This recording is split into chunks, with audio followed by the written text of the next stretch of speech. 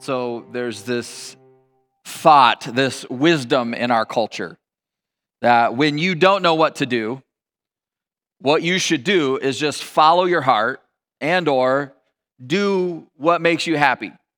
And honestly, it sounds pretty reasonable. I mean, we've all known people who felt trapped in their lives, people who were trapped in situations or relationships or jobs that they hated. We all knew what it was like to feel trapped in California, and we hated it. We all have known people who found themselves in a life that didn't reflect who they really were or ultimately what they wanted out of life. That just sort of did what was expected of them, that kind of towed the company line, that did what their parents wanted them to do, or they felt forced into something by somebody who was kind of living vicariously through them. And we've known people in those situations, and they're miserable and they're stuck. And honestly, none of us want that. Nobody signs up for that. Nobody sees that as how their life should be going. And then on top of all of that, there's this overarching pull in our culture towards uniformities, towards standardization, towards everybody, following this acceptable path, this very specific kind of timeline of how your life is supposed to go and when you're supposed to go to school and what you're supposed to do and what it's supposed to look like and how you're supposed to have it all figured out by a certain age. But the problem is there's something sort of intuitive in us that kind of knows that that's not necessarily how life is supposed to work. And so if we want to be happy, and if the antidote to ending up stuck and or miserable is to follow your heart, well then, why not? Yeah, let's do that. But the question that we're asking this morning is, well, is that really the antidote? Is that the best advice? So for all of his accomplishments, maybe the most famous speech that Steve Jobs ever gave was in 2005 at the commencement of Stanford University, and it's truly powerful and moving. If you haven't listened to it, you definitely should. But I wanted to read part of what he said this morning because I think it speaks into this conversation. This is what Steve Jobs said in 2005. He had just found out about 6 months before this that he had cancer. He says, "Your time is limited, so don't waste it living someone else's life. Don't be trapped by dogma, which is living with the results of other people's thinking. Don't let the noise of other people's opinions drown out your own inner voice. And most importantly, have the courage to follow your heart and your intuition, for they somehow already know what you truly want to become. Everything else in life is secondary." Now, when you hear that, maybe you're like me and you feel a little conflicted. It's a little confusing because some of what he says is really true and beautiful and powerful and it's really great. But then there's other parts of it where I'm like, what? I mean, is it actually true that your heart and your intuition are the most trustworthy thing to build your life on? What I've found in my life is the best and most dangerous lies are actually half-truths. And I actually think that there's so much truth in what he's saying that it's easy to kind of just swallow it whole. And this becomes this giant sort of wisdom in our culture that the best thing you can do for your life is to follow your heart. Because when we say just follow your heart in our culture, the idea is that, what we don't say, but what we're really trying to describe, I think what Steve Jobs, if we're kind of unpacking the context of what he is that your heart is this infallible internal guide that will never lead you astray. It's a pre-programmed kind of gut-level GPS that will always lead you in the right direction. It will never get you lost. It will alert you when you're about to make a bad decision, and it will fill you with peace and joy and good vibes when you're on track and you're following your specific, unique path for your life. And even if somehow on the off chance it leads you astray, at least you were being true to yourself and you didn't end up going the wrong way because of someone else. Of course, the catch to all of that is, well, we all know that that's not true, right? You already know that that's not true. Most of us figured it out pretty early in our lives. Like I think I figured it out in the 4th grade. I don't know if this happened to you in elementary school where you fell in love on the playground before school and at lunch you were pledging your undying love to each other. But by afternoon recess, things had gone terribly wrong and could not be reconciled, and so you broke up. And you told yourself that you would never, ever, ever love again. So for me, I lived that exact experience when I was in 4th grade. with a girl named Trisha. Sweet, sweet Trisha. We were both in Miss Pasqua's 4th grade class at Nisley Elementary School in Grand Junction, Colorado. And I was on the playground playing before school, and she sent her friend Stacy over to me on the playground to tell me that she liked me. And when she said that, my heart exploded. And I knew what I had to do, you guys. I had to pop the question. And so I sat down and I gathered my thoughts and I carefully crafted a deep and heartfelt letter or note. And this is what it said. Dear Trisha, will you go out with me? Yes, no. I'm a gentleman, you guys. I gave her an out. Maybe so. Like, you don't have to. Look, if it's too much pressure, you don't have to tell me right now. And I even said, please check one. I did no pressure. It didn't take long for her to say yes. That note made its way back to me. And that day at lunch, even though we didn't really see or talk to each other at all, those were the happiest, most love-filled 30 minutes of my 4th grade life. And I don't know where it all went wrong. All I know is that Trisha turned out to be a cold-hearted snake because she ripped my heart out and stomped on it. And before the afternoon bell, I found myself back on the market. And I vowed to never, ever, ever trust my deceitful heart again because it made me say yes to her, to chase her. And I meant it, that I would never trust my heart again, at least until the following day when my old trusty heart led me straight to Trisha's best friend, Stacy. And the truth is, like, that's happened to all of us, like only in like real life and serious ways, right? With a friendship or a major in college or a job or a career. It's happened as an investment, right? Where we told our things like, the housing bubble will never burst. This is great. It's happened when we've moved, right? And of course, in all those situations, looking back, there were warning signs, but it just felt so right. It couldn't be wrong, except it was.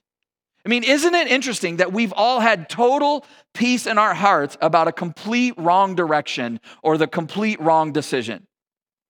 And when that happens, it's very disorienting, right? It's very confusing because you're just like, I thought I knew. Like, what is going on here? Also, for this conversation, like, what are we even talking about when we talk about our heart? So in ancient Greek and Hebrew thought, like they had very different philosophies of life, but there is some crossover. So in ancient Greek and Hebrew thought, which is a lot of it, those two things are kind of at the root of how we think about stuff in the West. The heart was the deep center of us. It's what's at our core. It's the part of us that integrates our thoughts and emotions and desires. It's what forms our intuition and our impulses and our habits.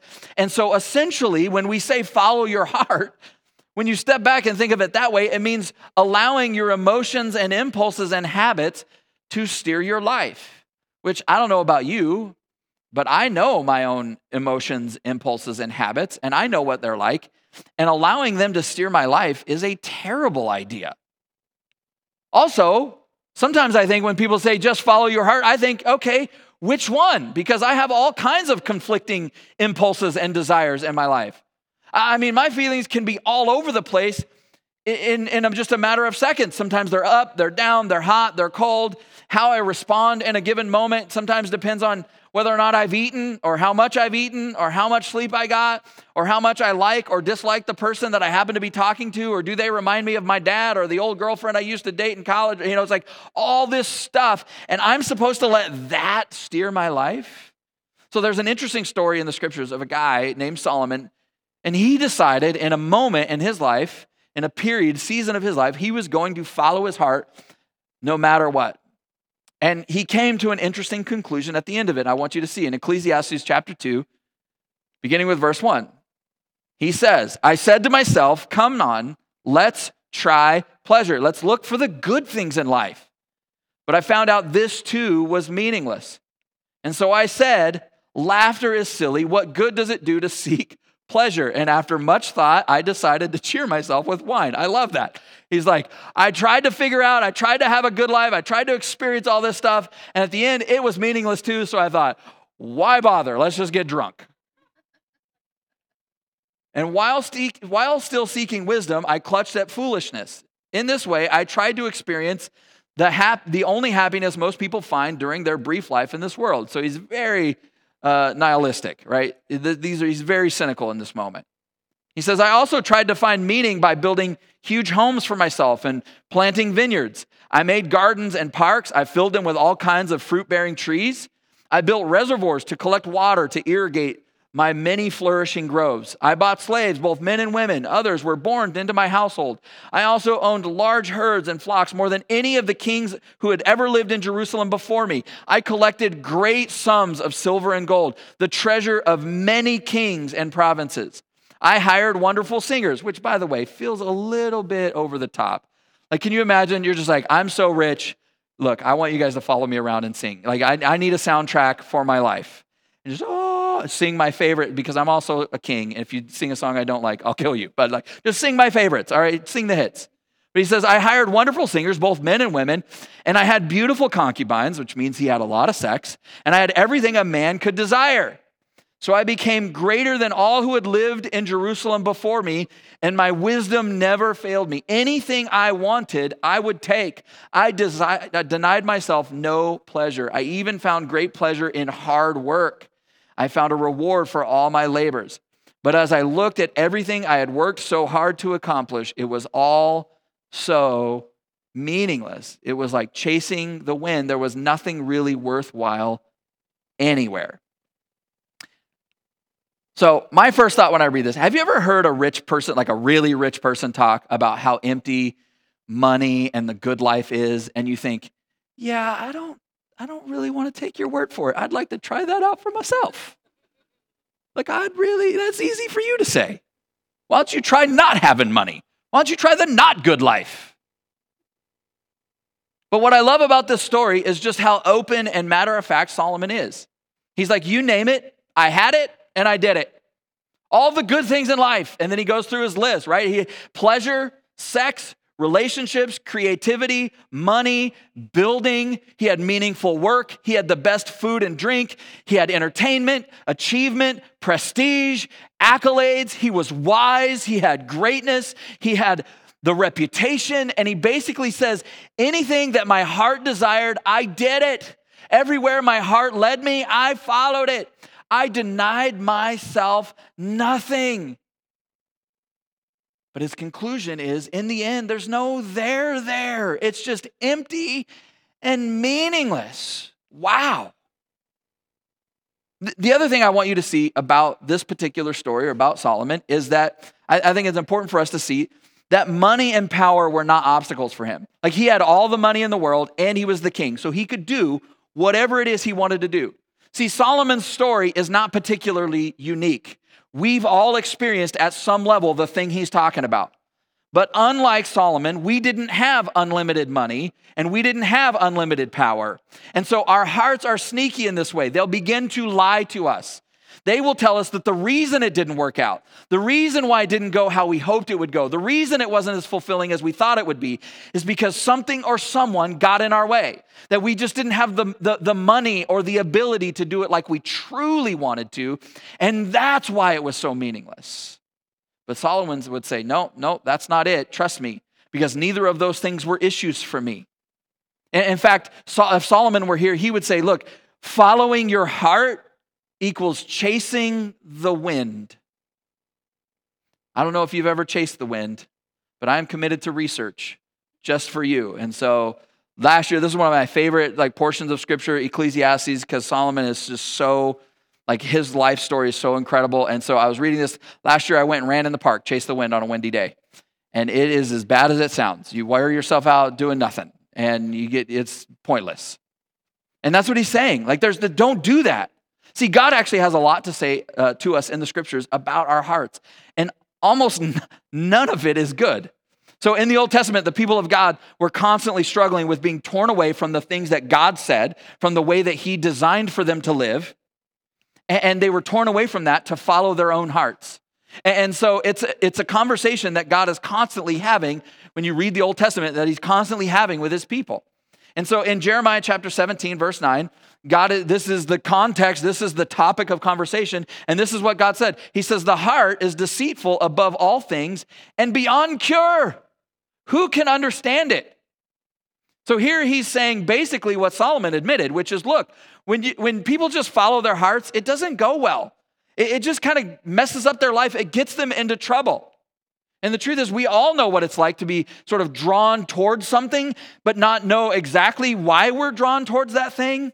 And that's part of the mystery of our heart, right? That we don't always know what's motivating us, that it's complicated and convoluted. And so this week I started kind of making a list of like, if I were to follow my heart, like what is my heart trying to get me to do? And I think like maybe you'll find this is true of you as well. So because I think for the most part, like your heart is interested in getting you to do what feels good, right? And experiencing pleasure, like, oh my gosh, that tasted amazing. That ice cream was delicious. I should eat that at every meal. It's also trying to get you to do what feels familiar so you have some predictability in your life and some stability. Like, I know he deals drugs, but you've always been into bad boys. Or it's trying to get you to do what feels interesting so you have some novelty and entertainment. Yes, your work proposal is past due, but season 2 just dropped. You owe it to yourself. You've earned it.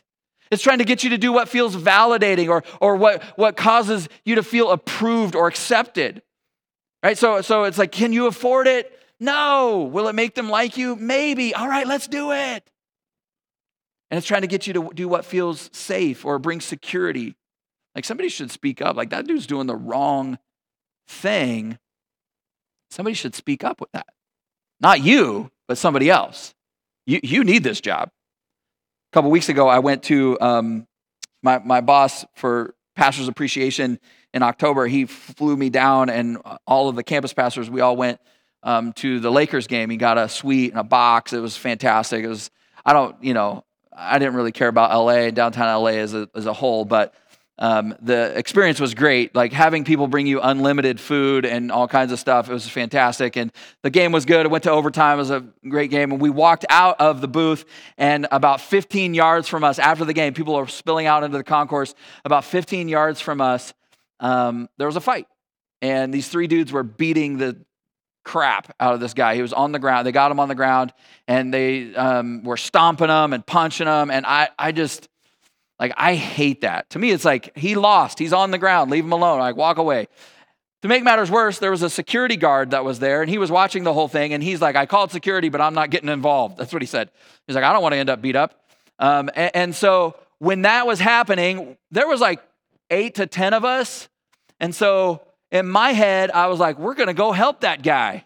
And so I started running over there to get involved.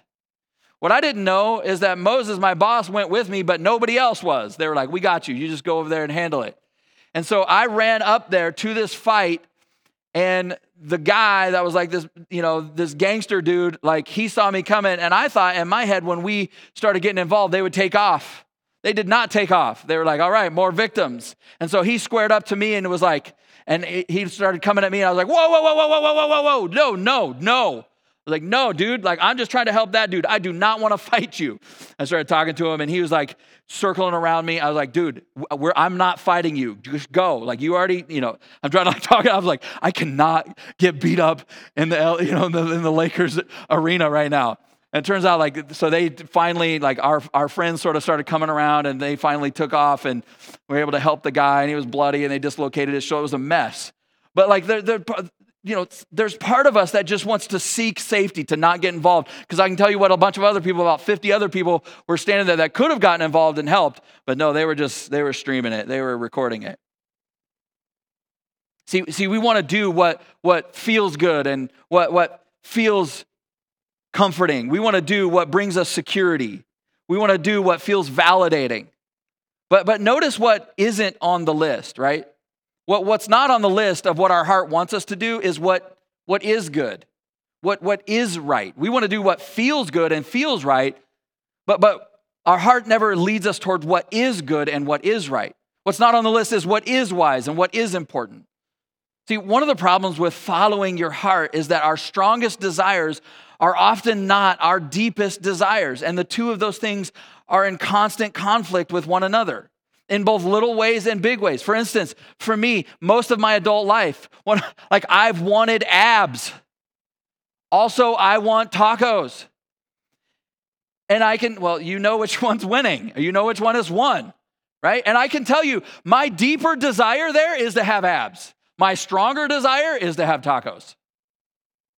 See, your deepest desires and your strongest desires are not always lining up. And maybe the biggest bummer about all of this is even when you do follow your heart, it never ends up being enough. And that's what Solomon was talking about. Because if you're like me, you can never have enough. You can never be filled up. And the truth is, as it turns out, our hearts shouldn't be followed as much as they need to be led. See, don't follow your heart. Lead your heart towards the kind of life that God created you for. The toughest person you will ever lead in your life is yourself. In Matthew chapter 15, Jesus is talking to a bunch of religious leaders about this conversation. And in verse 19, he says this. He says, from the heart come evil thoughts, murder, adultery, all sexual immorality, theft, lying, and slander. Well, just follow your heart. I take a moment and imagine that your heart is a person. If somebody introduced you to the person that had the characteristics and tendencies that Jesus just unfolded, would you let them make decisions for you? Would you just blindly follow everything they tell you to do? Of course you wouldn't. Yet we all do that all the time. Think about it. Our prisons are full of people who acted on their emotions and impulses, who followed their heart. And if following your heart is the way to live, those people should be our biggest inspiration, right? Like, guys, he's so awesome. He followed his heart and he got 20 to life. Now, if it's not obvious already, this is not a new conversation. This is not something we invented. Just follow your heart is not something that we came up with. It's something that honestly that's been around from the beginning. For instance, if you go all the way back to the origin story in Genesis, to the beginning of the story between God and humans. And God creates Adam and Eve and he puts them in paradise and he gives them one standard and that is that you cannot eat of the tree of the knowledge of good and evil. You can do whatever you want. You can go wherever you want. You can eat whatever you want. You just need to leave this tree alone. But you know how the story goes. They could not leave the tree alone. They could have done anything. Adam could have chopped a tree down, made a canoe, sailed down the Euphrates with Eve. He didn't do that. Instead, they just hung out right next to the thing. It seems like they just kind of hung around the thing that they weren't supposed to do. Which is, if you have kids, you know what that's like. You know how we are. You tell them not to do that, and they're like, don't touch that thing.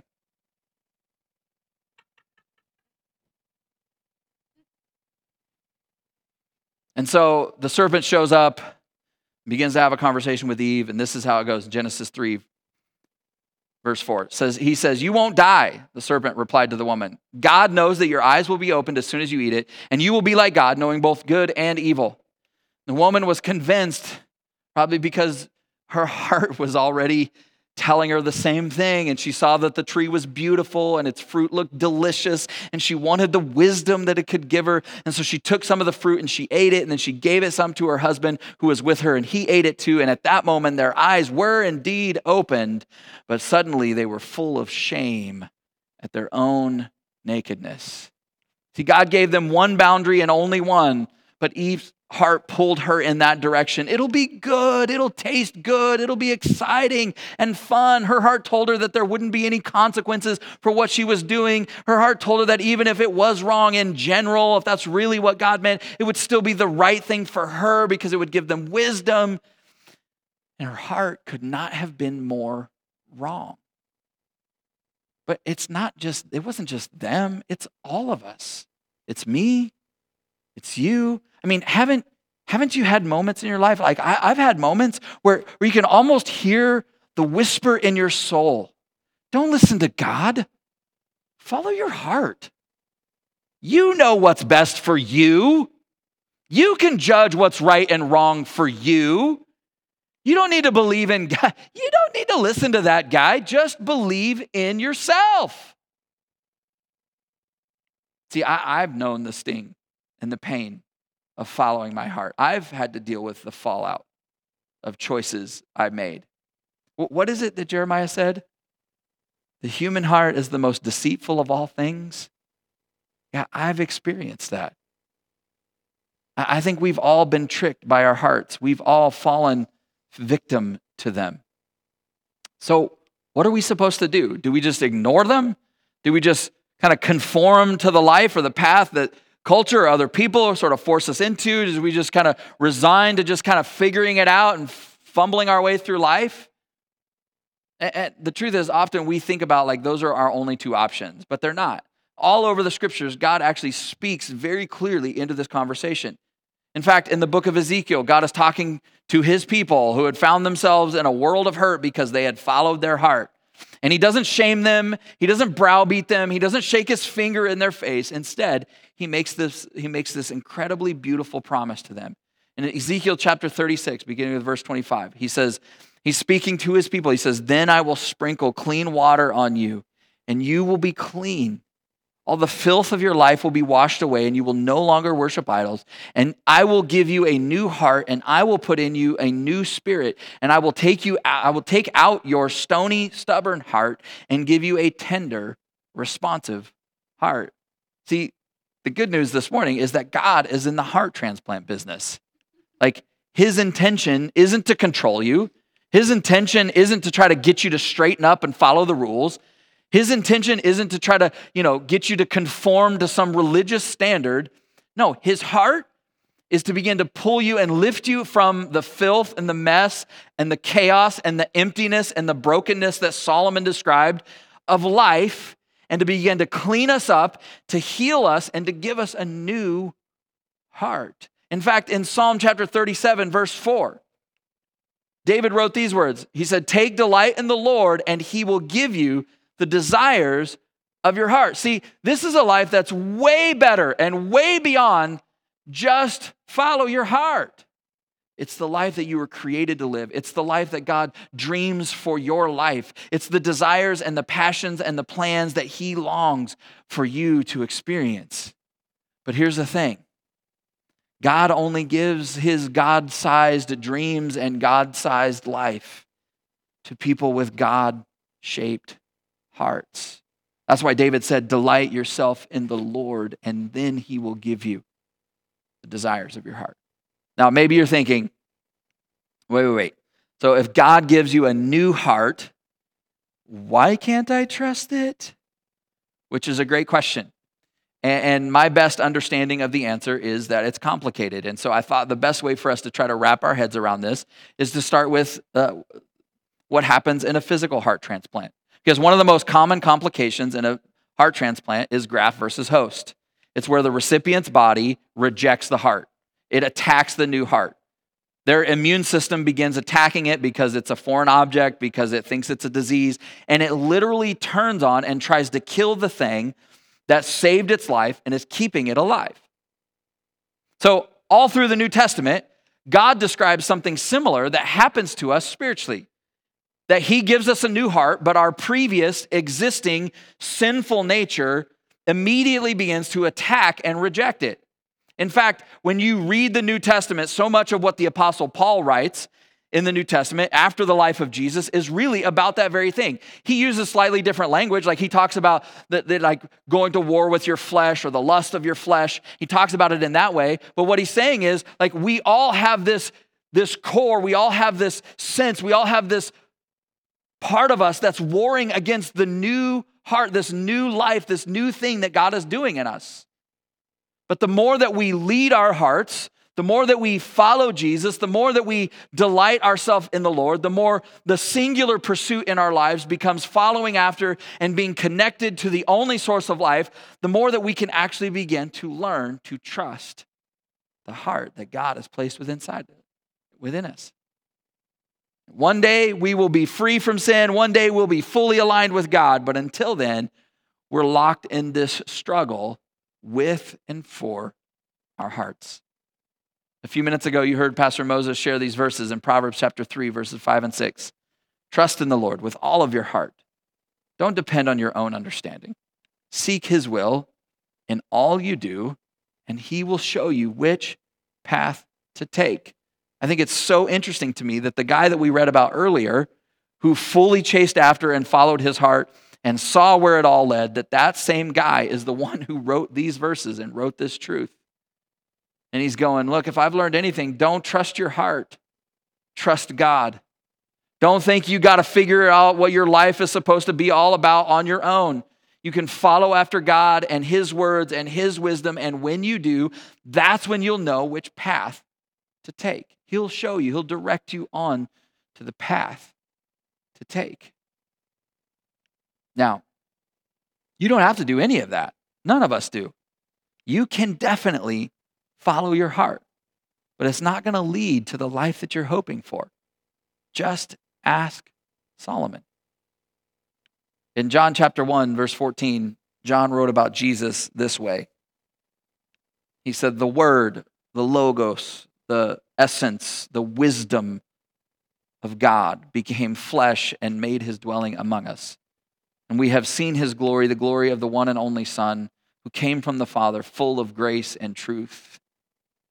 And so what he's saying is that God took all of his essence, all of his wisdom, all of his understanding, all of his glory and his presence, everything that he was about, and he packaged it and put it in a person, his Son, Jesus. See, you don't have to wonder what God is saying to you. You don't have to try to figure out where God is leading you. You don't have to try to guess what it looks like to trust God with all of your heart. You can just look at Jesus and follow him. See, it's not an accident when you read through the Gospels, you read through the life of Jesus, that over and over and over again, Jesus' invitation to people was to come and to follow him. And that's the same invitation that he makes to us.